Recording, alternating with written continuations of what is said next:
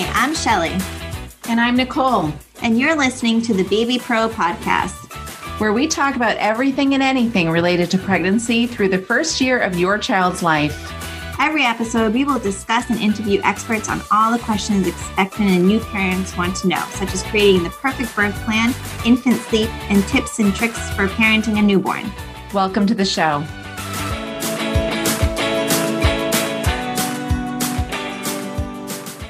Hi, Nicole. Hi, Shelly. How are you? I'm well. How are you? Good, except for it's getting cold and I don't like that. Oh, I know. I've got like this sweater on. Yeah. Uh-huh. Yeah, but I think you're more of a fall person than I am. No? Mm-mm. No. For some reason, I thought you loved fall. No. Oh, Summer okay. means winter's coming. So no. Mm. I try to not hate it, but I do. Yeah. I like it for like a hot second and then I'm over it.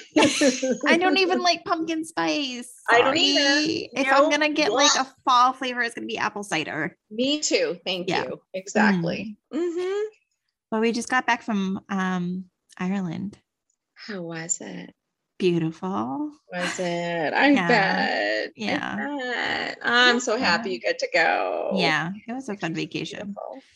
All right. So this week we are talking with Chloe from Dose Sleep Coaching, all about infant sleep. Da, da, da, da, da, da, da, da. And first, let's do our favorite of the week. All right. Do you want to go first?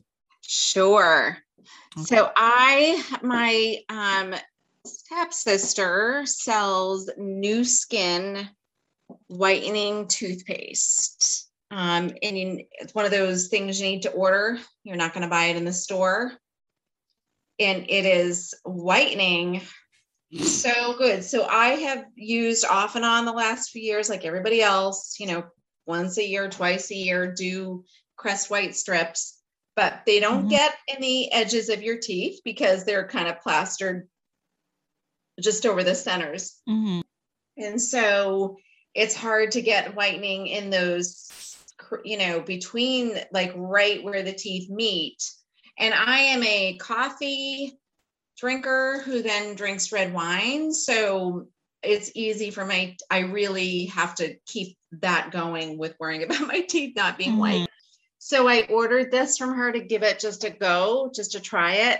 Holy cow. It works. I noticed after the second time I brushed my teeth that those areas that I could never get white were whiter. So, I don't know. I don't know what kind of money is in this. I know it was like $25 for the tube, but holy crap. If you need really good whitening toothpaste, get it. New Skin, N-U, separate word, skin, S-K-I-N. Do you feel like it made your teeth you've only used it twice, but do you feel like No, I've been using it now for a couple of weeks, but I noticed right after the second time that it was like significant. Gotcha. Do you feel like it made your teeth sensitive? Because I know that some whitening products can do that. Yeah. So far, no. But that's a possibility, but I've got Sensodyne should that happen. But I can't. Awesome. Yeah. How about yours? What's yours? Mine's a podcast. It's called Small Town Murder. So if you're into true crime, this is a good one, but it's a comedy. So they're comedians and they set up the episode by talking about the town that the murder took place in. And they're kind of making fun of, oh my gosh, small town life. Yeah. Not in like a mean way, but a kind of like, there's like 300 people that live in this town. And then they go through details about the murder, and it is a comedy. So they are poking fun. They never make fun of like the victim or the victim's families, but they make fun of like the murderer. And it's really funny and interesting. And if you're into true crime and you also have like a dark sense of humor, this is the podcast for you. All right. I do not have a dark sense of humor. Murder, scary stuff scares the crap out of me. I'm like, if it's not as lighthearted, like the Brady Bunch, I can't go to bed until I have something as lighthearted as that. Yeah, we're like so opposite all the time. I know, all the time. And yet, like, it's hilarious because we are so, like, our tastes and our interests are so different in so many ways. And yet we are like, my favorite person. And we will link to those. I will link to the podcast and Nicole's toothpaste in the show notes, but let's move on to our question of the week. Okie dokie. Sounds good. So this question was submitted on Instagram, and this mom's asking, sometimes some days my baby seems to eat a ton, and other days my baby only eats a little bit. Is that normal? I feel like I do that too. I was just going to say, don't we all do that? Yeah. Sometimes we just like snack a little bit throughout the day, and other times we're like, give me the 5-course meal. Yes. Yeah, exactly. I think we're all like that. Yep. And babies too. And sometimes they'll eat less at a certain time of day and then more at a certain time of day. So as long as your baby's gaining well and happy and healthy, I wouldn't worry about it. Agreed. That's a great question. Very good question. All right. So we'll be talking with Chloe from Dose Sleep Coaching next. Sounds good. Hey everyone, I just wanted to chat with you a little bit about one of the biggest obstacles that I see expecting and new families facing when they're having a baby, and that's lack of support and community. I know that having a baby can be overwhelming. There's so many resources out there. Some of them are better than others. You never quite know if you're getting the most updated evidence-based information, and also there's the lack of support. So that's why I created the Baby Pro Bistro. You can join the Baby Pro Bistro and get monthly support before and after your baby arrives. The Baby Pro Bistro provides you with all your prenatal and new parenting needs. So when you join, you get the prenatal childbirth education class, the prenatal breastfeeding class, the prenatal newborn care class, and the prenatal infant sleep education. You also get postpartum information like a starting solids webinar, community support, and expert speakers who talk on various subjects such as infant massage and pelvic floor health. I'm excited to announce this week's guest expert speaker. It's Chloe. She is a OCN level 6 qualified sleep coach and the owner of Dose Sleep Coaching. Welcome, Chloe. Hi, Shelley. Nice to meet you. How are you? I'm very well, thank you. I'm not too bad. Where are you located? So I'm in the UK, so it's a lot later in the day than it is for you. Mm-hmm. So tell us a little bit about yourself. So I am, as you mentioned, I'm an OCN level 6 qualified sleep coach, which is a qualification that's ran through something called the Holistic Sleep Coaching Program by a woman called Lindsay Hookway, which you might have heard of her. She's very big in the sleep world, and she runs a accredited sleep coaching program. So I qualified through that year and a half ago, and I set up Dose Sleep Coaching, which is my sleep coaching business, which is focused around kind of holistic approach to sleep with gentle sleep solutions and a focus on kind of positive habits rather than focusing on the negative side of things. So that's a little bit about me. Yeah, I'm very familiar with Lindsay. I love her. I have a lot of her books. And Me too. She's an IBCLC as well, which I really like. She is, yeah. There's a big focus on kind of, obviously breastfeeding and that side of things isn't my area, but there's a big focus on that in the course that I did, kind of, sleep approaches that prioritize sort of healthy breastfeeding relationship and not damaging that. So it's something that's important to me with my work as well. Yes, exactly. I know because I was an IBCLC, and then I didn't choose the same organization that you did, but the same thing, like very gentle and with breastfeeding focus in mind. The whole reason why I decided to get certified is because I was tired of seeing parents work really, really hard to get breastfeeding going the way that they want it to, and then have it completely ruined by harsh sleep techniques that babies are not ready for and that work against the biological norm of infant sleep. Yep. And that is absolutely the same. Obviously, my priority, the focus is still on breastfeeding for me, and kind of, but I've talked to women who will formula feed and things like that. For me, it's about that kind of focusing on the healthy attachment, the attachment between the child and the caregiver, and focusing on something that's not going to damage that and that's going to be good for that relationship. And I think all of it works so well. And it's why with the course that I did, it's that idea of it being holistic. It's everything, it's everything from, the family and the child's temperament and feeding and naps and everything. It's not just a focus on how they fall asleep, which I think a lot of the more traditional methods focus on. Mm-hmm. Yeah, 100%. Why do you think, and I know that I'm asking this as part of this industry, but why do you think the sleep industry is so strong right now? Like, I always I know my thoughts on this, but as a species, we've just always slept. We didn't need experts to teach our babies, quote unquote, to sleep. So why do you think nowadays everyone's looking for how to get more sleep or how to train their baby to sleep or what products would help my baby sleep longer? Why do you think that's so ingrained in our culture right now? I think there's two sides to it. I think one side of it is that, I guess, the social side of things. Women are having to go back to work. Well, women are having to work, but maybe, 50 years ago they weren't. They're having to go back to work very early.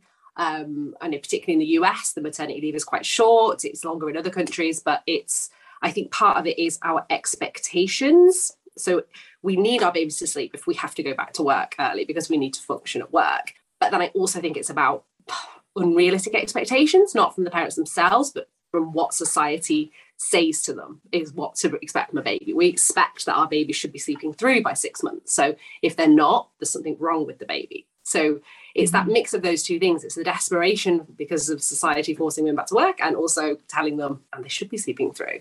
I don't know if that's your view on it as well. Yeah, exactly. And it's funny because if you look at other cultures, that's not the case. That's more of a developed country, Western developed country idea that our babies should be independent and sleeping and on schedules and sleeping on their own. Whereas if you look at the world, as a species, we sleep with our children. We keep them close. We let them sleep on the fly. But in our culture, at least I know it's probably the same in the UK because that's why you got started, where it's almost in some areas, parents are expected to sleep train at a certain age. They just think that you do that because that's what you do.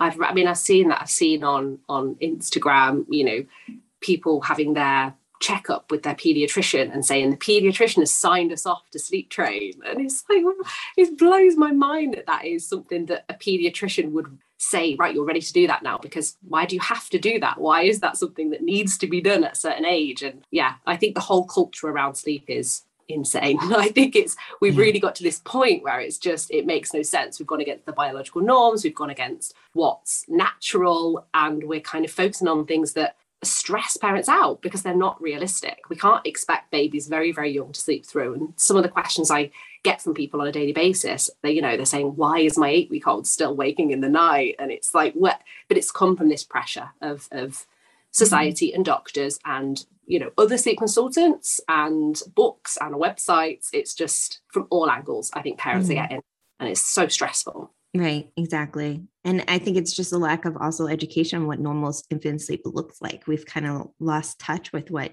even with ourselves, we know that we don't sleep through the night, even though we always say we do. And we're not really meant to sleep through the night. It was pretty common as a species for us to get up in the middle of the night for a couple hours and then go back to sleep. This whole, you have to sleep, so many hours straight was not what we did back in the day. I find that fascinating because it's one of the really common areas in baby sleep that's a problem is split nights. So in other words, they wake up in the middle of the night, they spend 2 hours awake, and then they go back to sleep. And the parents are like, how do I stop them from doing this? And the thing I would say is just what you said, it's actually quite biologically normal because historically that's how we slept. We woke up in the middle of the night and we had some food and it's normal. And we're trying to train babies to sleep in a way that's not normal. I mean, it is possible because we get to the point where they can sleep those stretches, but it's not necessarily the biological norm, which is fascinating. Right. And there's a whole variety of, or a wide range of sleep training techniques. Some involve no crying at all, which is more what you and I focus on. And then some involve a lot of crying. Can you talk a little bit about that? What you see where you are, what parents are trying and doing? Yeah. So in terms of the crying methods, it's something that I see everywhere. You know, it's there's such a range, like you're saying. There's kind of cry it out, which is the traditional really harsh way, which is you put the baby in their cot, in their crib, and you shut the door, and that's it. You don't go back to them. And then you've got the kind of controlled crying and the Ferber method, which is this is the one that you see the most, I would say. So it's timed intervals. You go in after 1 minute, after 2 minutes, and you reassure the baby, and then you leave the room again, and then you go back in. And I think that's the one that's become completely normalized, that's fine, because you're going in to reassure the baby. So it can't be, I don't want to use the word cruel, but it can't be unhealthy and unhelpful, because you are reassuring the baby. Obviously, from my perspective, we shouldn't be leaving babies alone to cry. I don't believe that is a healthy thing for relationships and attachments between parents and the child, because that baby has no other way to communicate other than crying, and they aren't going to be able to tell their parents what they need and if they need something. So yeah, the other end is the kind of more gentle side, less tears. It's not to say that children aren't going to cry. I think this is another thing that I try and be quite clear about in my practice is babies cry. And like I said, it's their only way of communicating, and they're going to cry and they're going to get upset. The key is being responsive to that. And it's making sure that you reassure them through it, and that you are present, and that they know that you are supporting them through it. And that, I think, is the kind of the gentle approach. If anybody says it's completely tear-free and won't involve any tears, I think that's probably also a lie, and probably a bit of a marketing gimmick to get that side of it as well. So yeah, I think that's probably the spectrum. And I think it's something, again, culturally, I do think gentle sleep training is starting to become a bit of a buzzword. I don't know whether you're noticing it more and more. And then when you actually dig into it, it's not gentle. It is just controlled crying, but it's being framed as something which is gentle. So I think parents are clocking on to this idea that controlled crying might not be the best, but I think that's just opening up a world for people to offer controlled crying with a different name, really. Yeah. Yep, I've noticed that too, or where they say it's gentle because you're, again, like you said, like you are going in to soothe the baby, but it's not really gentle. I've said this so many times on this podcast, but it just astounds me how our society expects babies to do things that we are not willing to do as adults. Like, if I was upset and crying and my husband just left me in the room alone, I'd probably be really pissed off at him. Yes, that's so true. Yes, and it has nothing to do, like, I'm 38 years old. I don't need to learn how to self-soothe. Like, I'm upset for a reason and I want some comfort. Like, that's a completely necessary basic need. And same thing with like sleeping alone. Like when my husband's gone away on a trip, I miss that, like, because I'm sleeping alone. I don't like that. Most of us, in relationships don't sleep alone. But all of a sudden we're like, oh, well, the whole emphasis is, well, your baby needs to learn how to sleep in the crib alone. Your baby needs to learn this. And it's like, well, why? We don't do that. Yeah, absolutely. It's, and they're so much more vulnerable than a 38-year-old woman. There's so much you can tell your husband that you're annoyed at him or that you're upset at him, or you can tell him what you're feeling, and they can't do that. And it's the common thing you hear is the argument against control crying. It's not actually teaching them how to sleep. It's teaching them not to cry out if they need you. It's the opposite. And so that's something that, again, I don't agree with, from that perspective. It's like, we want them to tell us if something is wrong. We want them to tell us if they are hungry. We want them to tell us if they are wet, if they, need comfort. If you're training them to not tell you, that cannot be a good thing.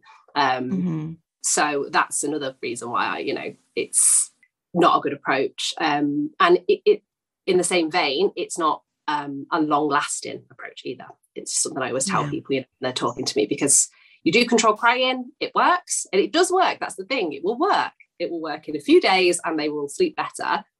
But they go through illness, they go through teething, they travel, anything like this happens. And it just resets them back because they haven't learned the basic skills. They've just learned not to bother you. And so therefore, when things happen and things change and routines change, they just pick back up where they were before, and they haven't learned those kind of the core skills around it. So my approach is more based around age realistic and age appropriate guiding towards healthy sleep habits, in the hope that that is something that will last them rather than something that's short-term fix. Right. Because we want to teach, as parents, we want to teach our babies and our children that sleep is a safe place to go to. It's a safe place where you can go and recharge, and, your parents are going to be there when you wake up, and just leaving them to cry doesn't make them feel very safe at all. And so I have read that can lead to the whole, like, there's a monster under my bed phase as a toddler. Absolutely. Because it's something that, again, part of my approach, different side of it, but part of my approach is to try and keep the sleep area of the house, their bedroom or your room, wherever they sleep, as a sleep area. Try not to make it somewhere that's you use for punishment. Try not to use it as an area for too much fun. Try and keep it as like this focus on sleep. And so again, if you're doing controlled crying in there, that's not creating a positive sleepy association with it. It's creating an association with fear and feeling alone. And again, like you're saying, that cannot be a good thing. That cannot promote good sleep habits in the long run. Mm-hmm. Yeah. Now, as far as I understand it, you can correct me if I'm wrong, because you've been in this longer than I have. We don't have like solid evidence showing that crying, sleep training is harmful for the baby's brain. We just have like research that show it may be harmful. Is that right? That is right. Yeah, there isn't. And it's something that I think is quite, from the other side of it, I have people come to me who have done control crying. And I always try and reassure them that the science doesn't at the moment show that will have been a damaging thing. It's, as you're saying, it's the other side. So it's that it can't prove that there is harm rather than the proof that the harm exists. That might be the wrong way of putting it. But so I think, no, there isn't proof, but there is parts of evidence and studies that have shown that control crying in the long run doesn't improve sleep. It doesn't make a difference to kind of the parent sleep and parental stress and parental kind of mental health issues. So it's not, we can't prove that it's not harmful, but it's not as effective. And why would you do something? Why not do something that there's definitely no proof that there's harm, if that makes sense? Right. It's better to do something that you know is safe than something that they can't quite prove is safe and doesn't work anyway. So that's my view on it. And there's loads of studies. I should have probably looked up these studies before this call. It was part of my course. There was a whole module on kind of studies around sleep, and there's loads of them that have kind of done control groups, and there's a control crying group and there's a gentle group. And absolutely nothing has ever suggested that the best way to go is control crying. It either says that go with the gentle approach or they're about the same. So therefore go with the gentle approach. Why not? Yeah. Yeah. Because I'm sure the parents feel better with the gentle approach too. Like I have never met a parent who's done control crying that enjoyed the process. No. Never. Absolutely not. And this is it. I get these panicked messages, saying, oh God, I've just had to do control crying, but it hasn't worked. And my child cries for 2 hours every evening. And have I damaged them? And you don't want parents to be feeling like that. You don't want parents to be feeling like they're doing something that's damaging their child. You want them to have that confidence and reassurance that the approach they're doing in the first place is right for them, right for their family. And as well, it doesn't have to, I think people think gentle is going to take forever in a day. And I will be honest and say that gentle approaches are slower. Control crying can work in a few days. Gentle approaches do take longer, but depending on your parenting style and what you're willing to do, there are methods that do work relatively quickly. You don't have to wait months and months and months. And sometimes some of the smaller tweaks, the tweaks to naps and routine and feeding and things like that, can make a huge difference. And that's relatively instantaneous, after a couple of days of consistency. So you don't have to sacrifice, months and months for a gentle approach. Exactly. Yep. And I have found that to be true as well. I'm going back to the controlled crying and what you were saying about how it teaches the baby not to call out for help. And I know, again, this is just a theory that's out there, so it hasn't been proven, but can you talk a little bit about learned helplessness and how that relates to that controlled crying? Yes. So learned helplessness is this idea that is exactly what I just said. So it's this concept that if we withdraw our response and our support, we're not teaching them to sleep, we're teaching learned helplessness. So they're sort of learning that they are helpless and not in control of that situation. And as a result, they can become, I can't think of the word, just unresponsive, and so they won't cry out and they won't look for your help and support, and it can make them sort of dulled, emotionally dulled to the situation. And this can, again, it can cause the long-term effects and impact them in the long run. And that's the part of it which I see as is very important to avoid. That we want to teach them that they can cry out to us and that we will respond to them, and in the long run, when they're toddlers, when they're older children, that knowing that they've got that emotional response from us is hugely important in their emotional development. If they develop that learned helplessness, that will breed into how they act and how they act throughout their life. We want them to feel confident and respected in their kind of emotional well-being, and that other people will respect that, and that will help them be kind of confident and emotionally well-rounded adults. Mm-hmm. Right. Because if it all goes back to even just like when your baby's a toddler, if they have learned that they can't rely on a parent or caregiver to respond to them, they're going to have, they're going to be a lot more timid in the world. They're not going to have the confidence to go and like leave your side and explore the nearby area, because they don't know if something happens, if you're going to respond to them.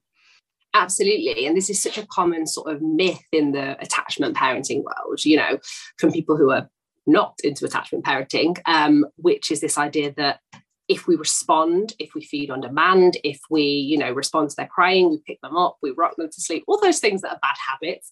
If we do those things, they're going to be clingy and they're going to not want to be independent. But actually, it's the opposite. If you are responsive and they can trust in you, that gives them that confidence to go out in the world. It's the opposite. So the children that don't have the healthy attachments, the children that haven't built those caregiver attachments, those strong attachments, they're the ones who develop insecure bonds, and they are the ones who struggle to go out and be independent. And that's what can go on to cause things like codependent relationships when you're an adult. And, it's the opposite. Responsiveness breeds independence, not the opposite way around. Yep, exactly.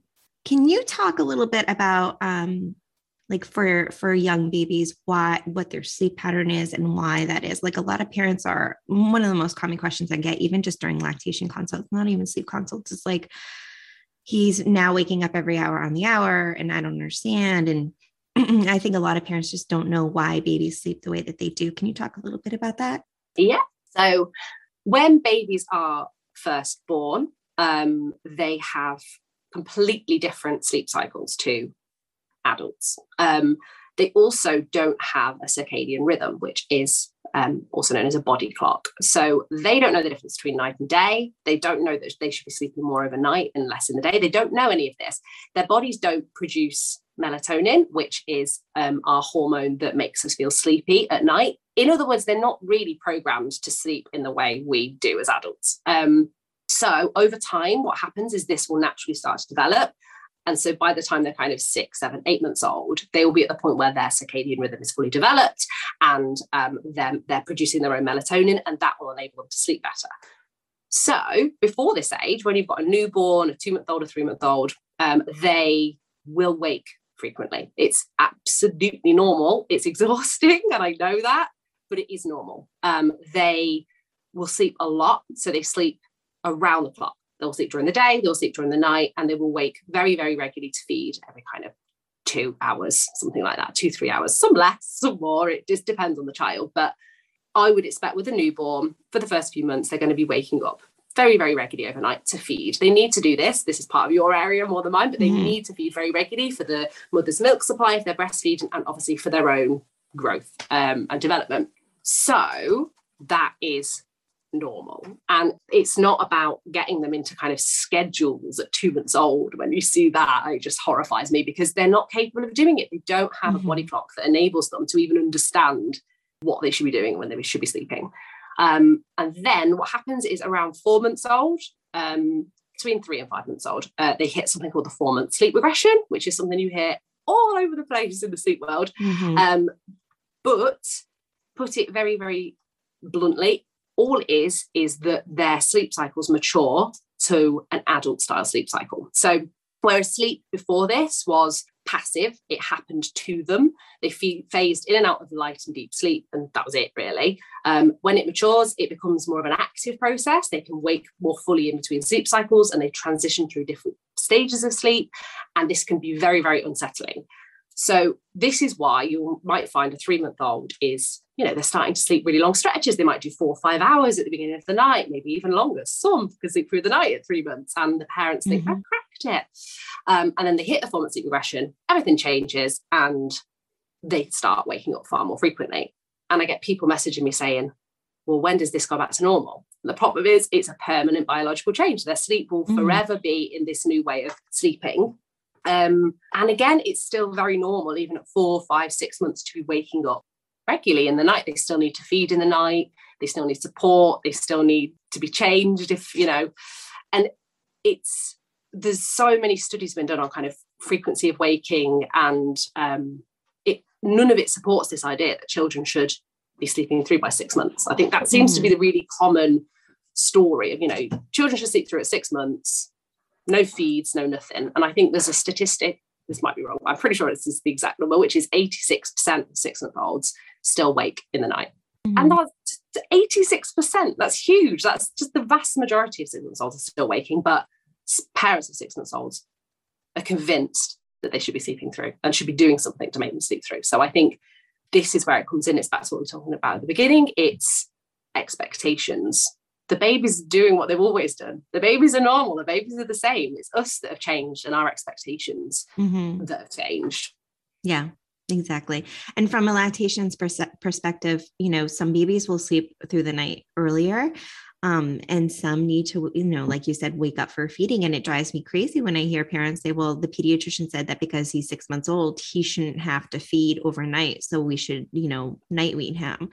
And it's so dangerous to put such a blanket statement over every baby like that, because depending on milk supply and storage capacity and efficiency at the breasts, some babies are still getting 1/3 of their calories on those overnight feedings. The milk overnight, it tends to be higher in fat, so more rich in calories. And if you have, storage capacity is just how much a mom can hold in her breasts at a time. It doesn't have anything to do with milk supply, but if you have a large storage capacity, maybe your baby can go longer stretches at night because they do get more feeding. But if you have a smaller storage capacity, your baby has to feed more often. They still get enough calories. They still grow well, but they need to feed more often in order to do that.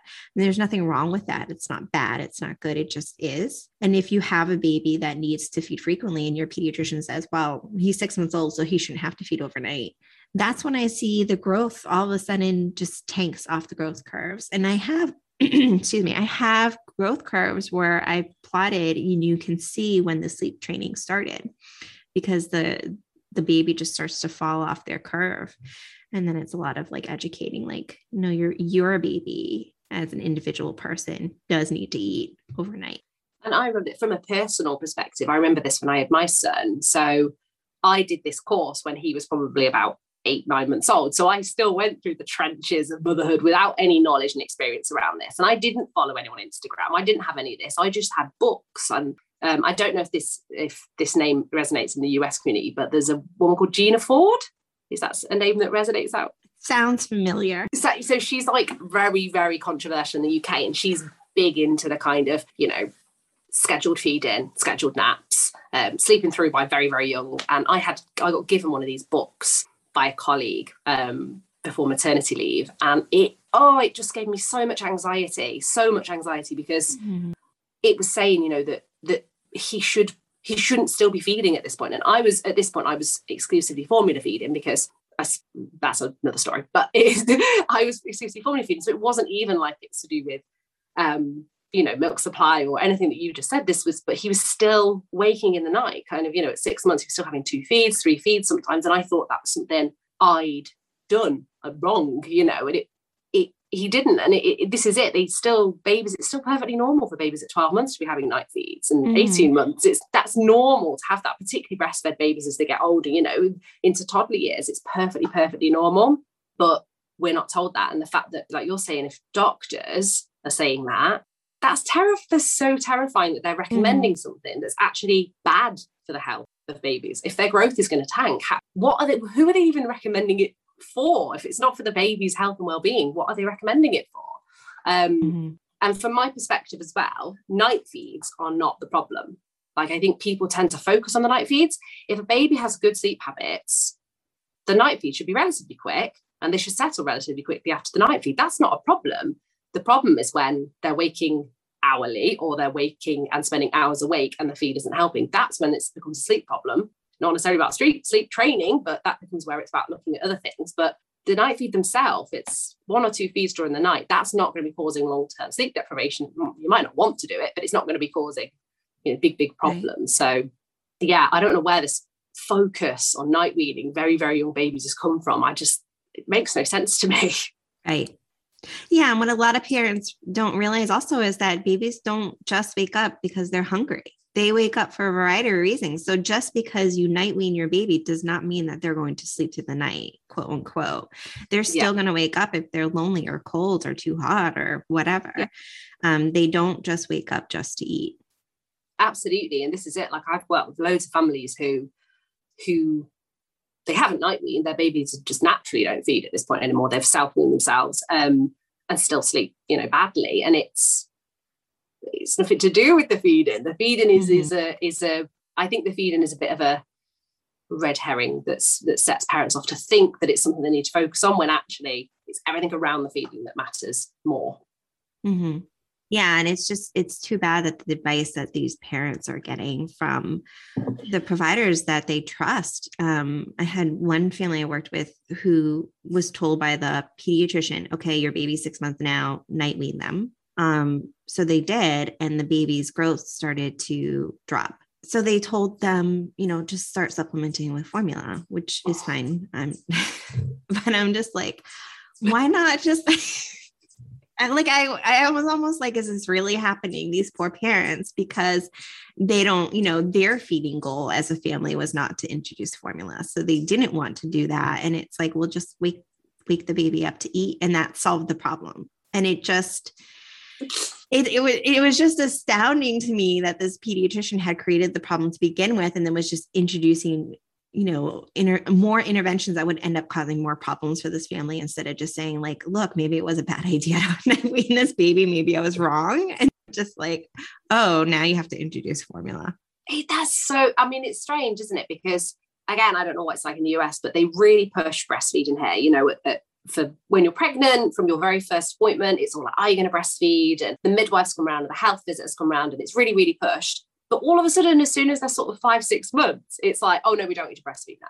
So we're done with that. We want you to just get them sleeping through. You can supplement formula now. That's fine. It's like, well, where's that? Why is it important then? And now all of a sudden it's not, when, the evidence shows that breastfeeding for much longer than 6 months is obviously the ideal situation. So I don't know. There's a big conspiracy, I think, within the health profession that's just, I don't know what it is. And it doesn't help anybody, because what that family you've just mentioned then, what's helped them in that situation? They're now having to set an alarm to wake their baby when the baby was just doing what they were meant to do in the first place. Yeah. It's just, so strange. Yep. And why are pediatricians giving feeding and sleep advice anyway? It's not like they learn about that in medical school. In the US, most pediatrician residents only get 3 hours of breastfeeding education a year. That's it. And that what it is? That's it, at least in the US. And my friend who's a pediatrician was like, we got like a 15-minute lecture on why parents should breastfeed, not how to help them. And then the formula rep came in after to talk about like formula. Oh God, this is just horrible. Yeah. Right. Like pediatricians, I don't bash pediatricians. Like, they have to know a lot about a lot, but it's not like they get this specific training about infant sleep or infant feeding. So why are we getting talk about it? Yeah. Exactly. Take your beak out. Like, this isn't your business. You do your thing. And the people who have issues with sort of feeding and sleep come to the people who know about it. It's really, we have health visitors in the UK. So they're like highly qualified nurses, and they'll come around to your house, and they're the ones who do development checks. But even then, they don't feed in. I feel like they've probably got their feed inside of things now. Early doors, I think they were very, very helpful for me. But sleep, I don't think they have a clue. I don't think any of them have any understanding of what normal sleep is. And I remember having my 9-month developmental check with my son Theo, and they were horrified that he was still feeding in the night. They were like, he's what? You need to make sure that he stops that. And he was 9 months old. I look at it now, and if somebody came through with a 9-month-old that was still feeding in the night, I'm like, fine, doesn't matter. Mm-hmm. Like, what's the problem? But she was really, really horrified about it. So it just shows that they obviously lack the training in that side of things as well, and kind of infant norms. Just shocking, really. Yeah, I had this pediatrician for my third that I really, really liked her. But I remember there was one day, he must have been going through some sort of regression, because I was more venting than anything, where I was like, oh, he's waking up every night now, every hour now. And she's like, oh, you have to put him on a very strict schedule and follow the schedule no matter what, like structure your day around the schedule. And she gave me this book. She's like, I learned it from this book and you should read. And it was like a cry it out scheduling book. And I just remember thinking like, wait, you're getting this from like one of these books when you're a pediatrician. For some reason, I thought that they would know, like have this knowledge, not be looking it up for themselves as parents in these books. So even like pediatricians will fall for the marketing and for the message that like, no, you need to have your baby on schedules and independence and all that stuff that babies just physically can't do yet. It's absolutely crazy. Like you're saying, it's something that they just don't know. And I mean, I would just wish that I'd have followed people like us, that's a bit of a thing for us there, but it's, people who had this sort of information, the realistic expectations and what's normal. I wish I had known that. It would have caused me so much less stress, and it'd been so reassuring to know that it was just fine, everything is fine, and just keep going. Right. And it's just Yep, I agree 100%. And this is such an important topic because I feel like our society is becoming more and more focused on infant sleep. So I feel like the message needs to get out there more, like you don't have to involve crying it out or any sort of those harsh methods. Like you can do this with a more gentler approach. Yeah, absolutely. Absolutely. It's what I want to get out as well. So tell us a little bit about your services and what you offer and where people can find you if they want to connect with you or follow you.